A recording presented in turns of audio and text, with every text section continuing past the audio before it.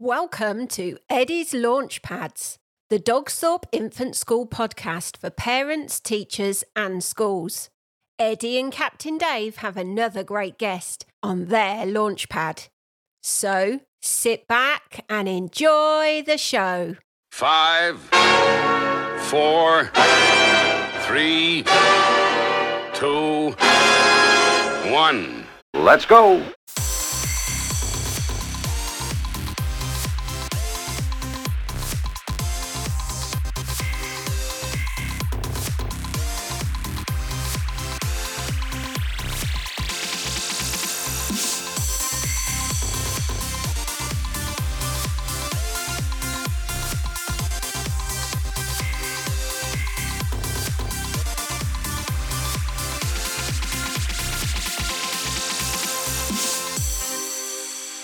You are listening to Launchpad, the Dogsthorpe Infant School podcast. We are here to meet another dear friend of the show. He's been on the show before, and he brings a series of resources that is going to be just right for your school, I'm sure. Now, we all want to see learning progress in our classrooms, don't we? One of the companies that offers great resources in this field is Chatta, and it's lovely to welcome Chris Williams onto the show. Welcome to the show, Chris. Thank you. A pleasure to join you again. It's great to be involved with the brilliant podcast.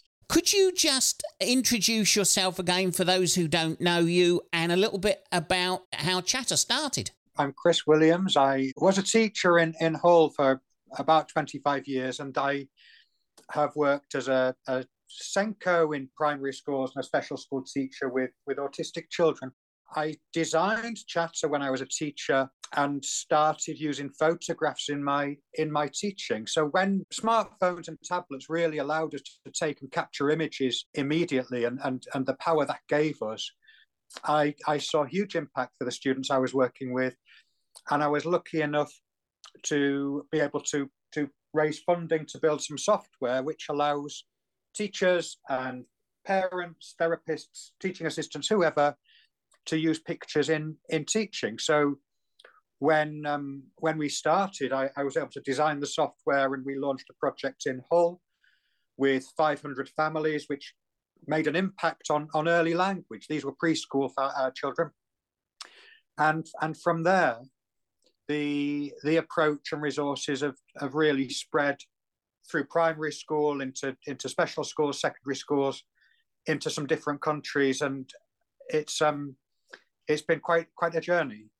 Now, the great thing about what you offer is, as you've hinted at, it goes right across the age groups, doesn't it? It does, because it's a teaching approach which it's designed really to mirror the way people think. It can be linked to any subject at any level, and primarily it's used by the teacher or the adult when presenting content or information. But it's very interactive and aims to remove barriers to learning for all students, perhaps students with working memory difficulties, students who struggle with sequencing processing, developing language skills, but it allows inclusive teaching so that teachers can aim high for all pupils and feel assured that others who may have been at risk of slipping through the net will achieve. The teacher with Chatta, they create a storyboard as they're teaching. If they were teaching about the water cycle and they were talking about evaporation, condensation, whatever, they would add images to the storyboard as they're teaching. And the software allows them to make a recording on their classroom screen, a voice recording. So it kind of becomes a talking postcard. And the pupils can contribute to this, and that's really used as a scaffold for oral composition activities, to help as a stimulus for writing, and to really allow the students to understand and then explain the content. But it's basically teaching with pictures, and the software makes that effortless in the classroom, and any content can be shared with families at home and actually made by students and families at home following the same process. Now, we had a company on not that long ago called Picture News, and they use current affairs, and they use a picture on that sort of score. But it sounds like yours goes much deeper than that and covers, well, the whole curriculum. It does, and we've got content really of examples to cover the whole curriculum. But when you're thinking of Picture News, and you imagine the newsreader reading the news on the TV, and they're talking about whatever. There's been a robbery at the bank, and they're describing the bank and the getaway car and the police, and there will often be an image in the background as they're explaining different parts. And Chatta's really that. It illustrates things right at the detail that the students are thinking about, and we've been able to apply it to every subject. The secondaries we work with, some of them they use it a lot for dyslexic students, but they're able to box up, if you like, the entire GCSE history or geography curriculum into bite-sized chunks that really help the students retain and explain and understand the content. So when we can link to news, but we can link to anything. What is needed by the school in order to get Chatta? If they subscribe to Chatta, what do they need? Well, the Chatta software works on tablets and smartphones, but the best way for a school to use it is simply through the classroom computer. So they will need a computer with an internet browser and a screen, ideally a microphone and speakers, but they're not essential. And that's all they'd need to set up. They can access the software online. They don't need to install it. Anything they make there is readily saved, and of course all our resources are in there.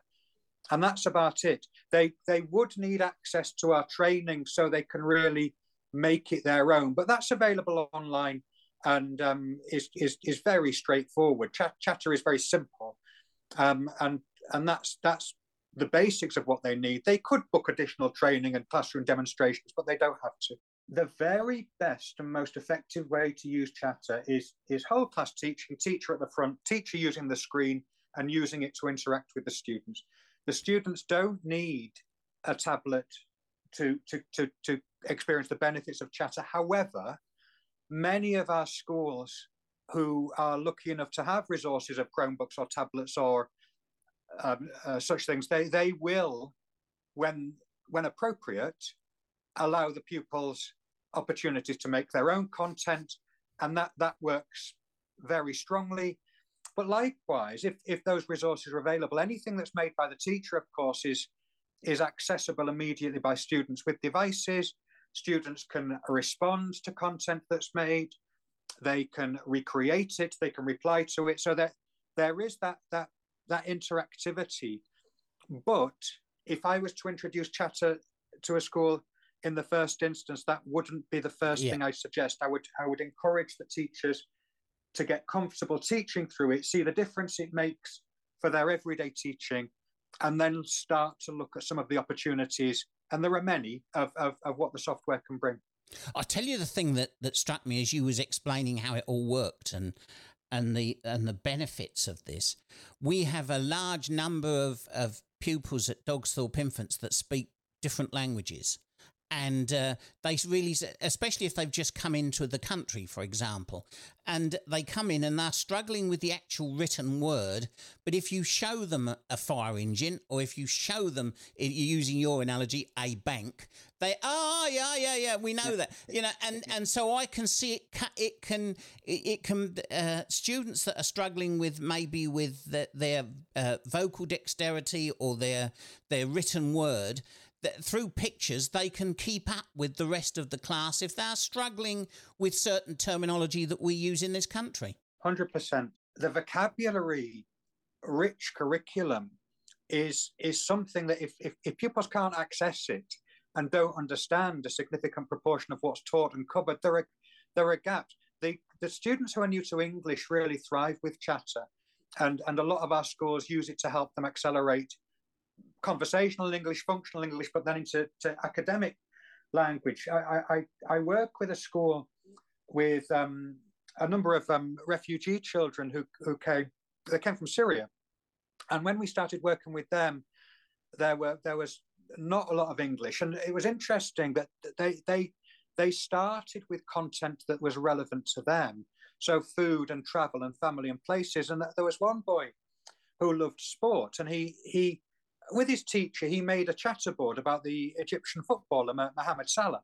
And he was talking about his goals and his trophies and his speed and his headers and all of the things that he did, and was able to give a fluent explanation of this. But that really unlocked, of course, language is transferable. So it unlocked so much vocabulary and explanation and understanding skills that he actually went on to pass his GCSE in English, and he took a speaking part in the school production of Romeo and Juliet. And we started, of course, from where he was, but we're able to guide him to the curriculum. And you're right, pictures remove a lot of barriers if children or young people don't know the words in the first instance. But they are like sponges, and the more a student is exposed to a word, the more they understand it, the more they'll use it and apply it.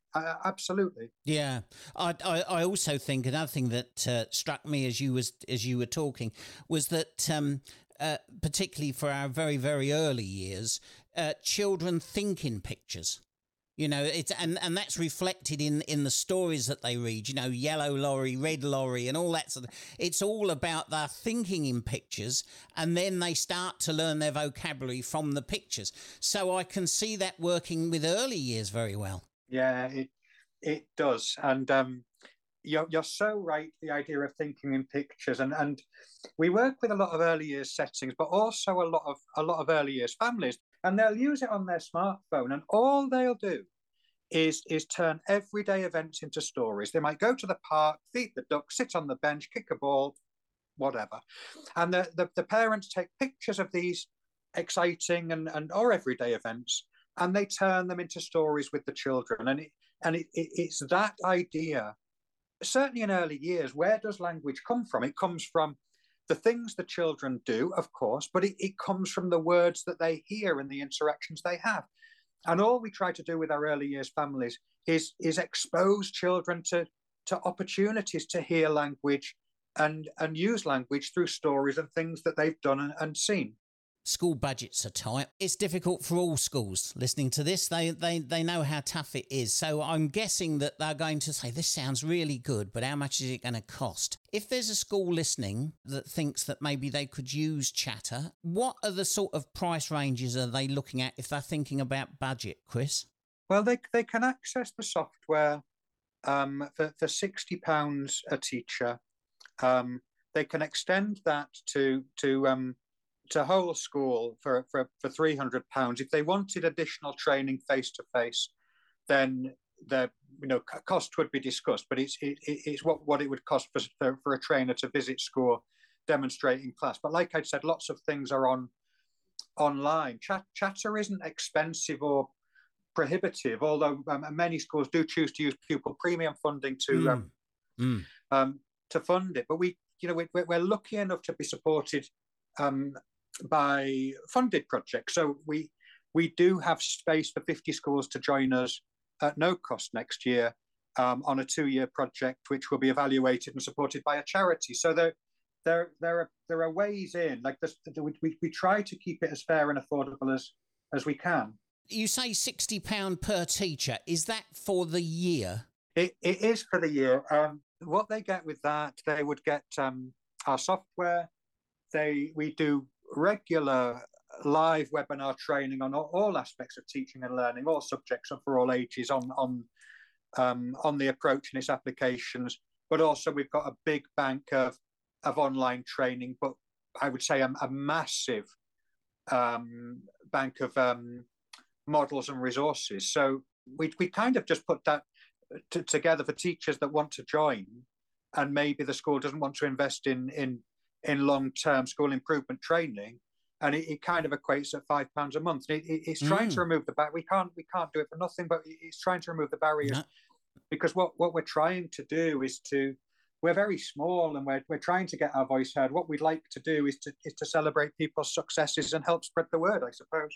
That's what we try and do on Launchpad. We love resources like yours, and we love to support you. And if there's any way that we can, if you're going to launch something new or there's something you want to tell our many listeners, do come back on, Chris. Now, if a teacher is interested in this and they want to see it in action, can they go online and see it in action, or is there a free trial or something? Is there a way we can get it in front of our teachers so they can see it in action? Yeah, they can try the software. They can visit our website, and there's a 30-day free trial, and they're very welcome to do that. I would say they need to take a little bit of time to learn about the best ways to use Chatter. It kind of it goes against the grain of some of the tech solutions they may be familiar with because it involves them and their teaching. But if people wanted to explore more, we'll always help, and they can access our software via our website, chatterlearning.com. Chatter spelled CHATTA, chatterlearning.com.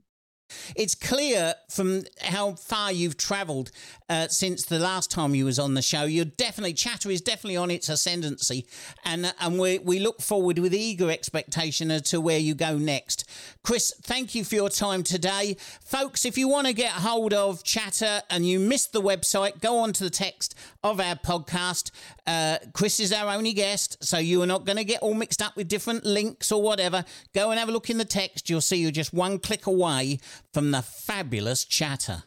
Well, that's it for another week, folks. Captain Dave and Eddie will be back again soon with another Launchpad. They'll have more great guests, more places to see, and more interesting things to share on the learning journey. So, be kind, be respectful, and always remember to dream, believe, and shine.